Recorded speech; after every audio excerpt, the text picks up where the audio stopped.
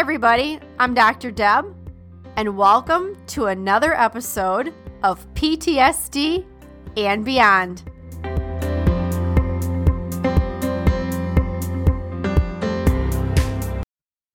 Welcome to the PTSD and Beyond podcast, where we give you insights into post-traumatic stress, trauma recovery, healing, and beyond. I'm Dr. Deb Lind, and in each episode, I have a conversation with a guest who will stimulate your mind, touch your heart, and connect with your spirit, and also give you a greater understanding of yourself and others on this healing and recovery journey walked by so many of us before, wounded healers with lived experience and heroes. Hopefully, we'll also provide a glimpse into possibilities and purpose, hope, and inspiration. Thanks for listening and enjoy the podcast. One last thing, guys, before we dive into today's episode, if you'd like an ad-free experience and like early access to new episodes and special events, I want to let you know you can join us at patreon.com.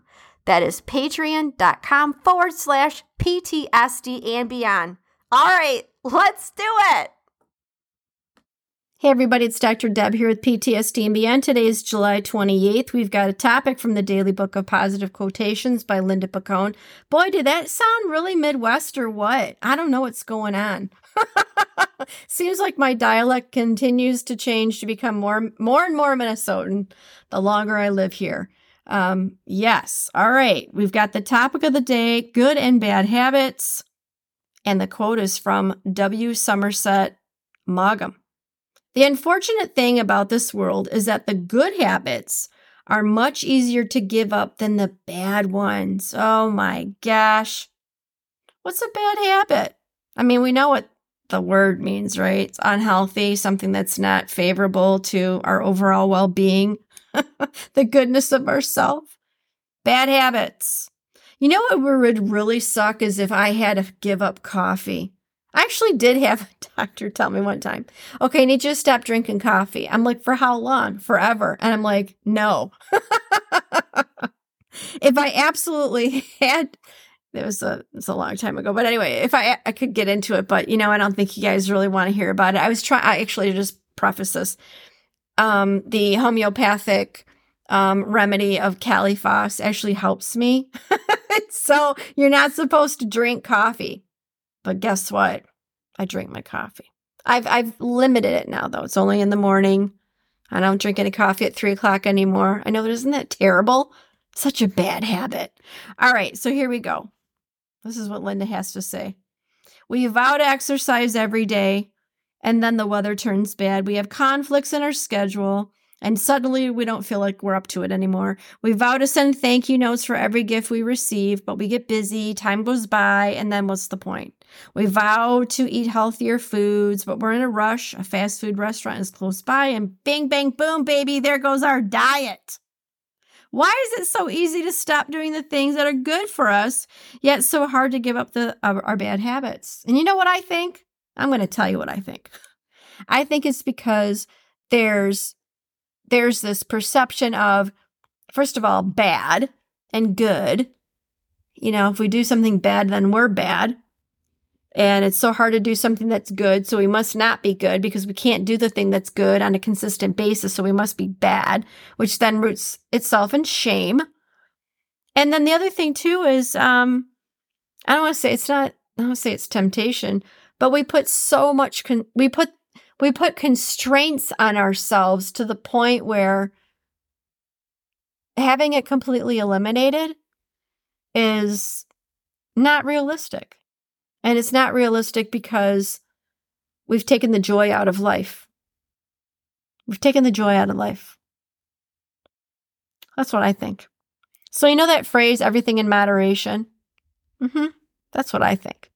I think if we did things and looked at other cultures that do things in moderation, they seem to be happier and live longer. That's what I think. That's what I do think. Because I've tried doing that too, where, you give up something and then, I don't know, it's like, what's the point? How did that add value to my life? It didn't. And I'm not talking about things like, I'm not talking about things that are, like addictive behaviors. I'm actually talking about things that, like having the ice cream, right? Let's just say somebody wants to have ice cream. They're like, oh my gosh, I have to completely eliminate ice cream from my life. Well, how's that working? It doesn't. It deprives you. You're neglected. There's so many things that the trauma warriors face on a daily basis that just connect to a myriad of just, name it. It's there. And someone said the other day, am I worth spending this money on myself? I'm like, it's $5.30. You tell me. Are you worth $5.30? I think you're worth $5.30. But what matters is you think, believe, and know that you're worth $5.30. And, that person was like, yeah. I'm like, all right, let's go rock it out. Let's go do it. And yeah, good habits. Good habits are difficult because we want to do the things sometimes that are a little risky, and we want to go ahead and eat that ice cream. And when we take things to the extreme, and sometimes the ideas that are given, by thought leaders, and especially at New Year's, like the New Year's times when you're making resolutions, they're all so extreme. They're all so extreme that you deprive yourself. And that doesn't work. It's not, if it did work, then you know what? People would be rocking out like, okay, what is it? It's July 28th. What was your New Year's resolution? Do you remember? How's it going? Right? Point made. All right, here's the affirmation. I will try to make my good habits stronger than my bad habits. I will list all my habits so that I can track how well I am reinforcing the good ones and extinguishing the bad ones. I would reframe this. I would reframe this language. I would say, I will list all my habits so I can track how well I'm doing reinforcing healthy habits and also decreasing unhealthy habits. That's what I would say. And it's good when we keep track of stuff, because then you can go back and you can actually count and see how your progress is. It's very difficult to remember, say, I don't know, February 12th. What was your progress then? Unless you've written it down, you don't know. What's the saying? You got to keep track of what you want to know about your progress, something like that. I'm missing out on the quote, but I think you guys get the gist. All right, you guys, this is Dr. Deb with PTSD. You guys made a good habit, man, of showing up today. That's a good habit. You're here. And I know I've been a little bit behind. I know people know that there's been some amazing things going on, and my apologies for being a little bit behind on the podcast. And over the years, there's less than a handful of times where this has happened. And I do appreciate also the emails that people have sent saying, hey, you know what?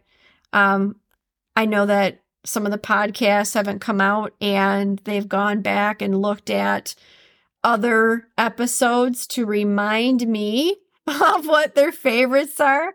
See, that's why we leave them up. We leave them up. They're up indefinitely. So I appreciate the patience, and I also appreciate you being here. And I appreciate that we are creating good habits together. All right, you guys, this is Dr. Deb with PTSD and Beyond. You know I'm going to say it. We're better together. We're stronger together. And take what resonates and go beyond.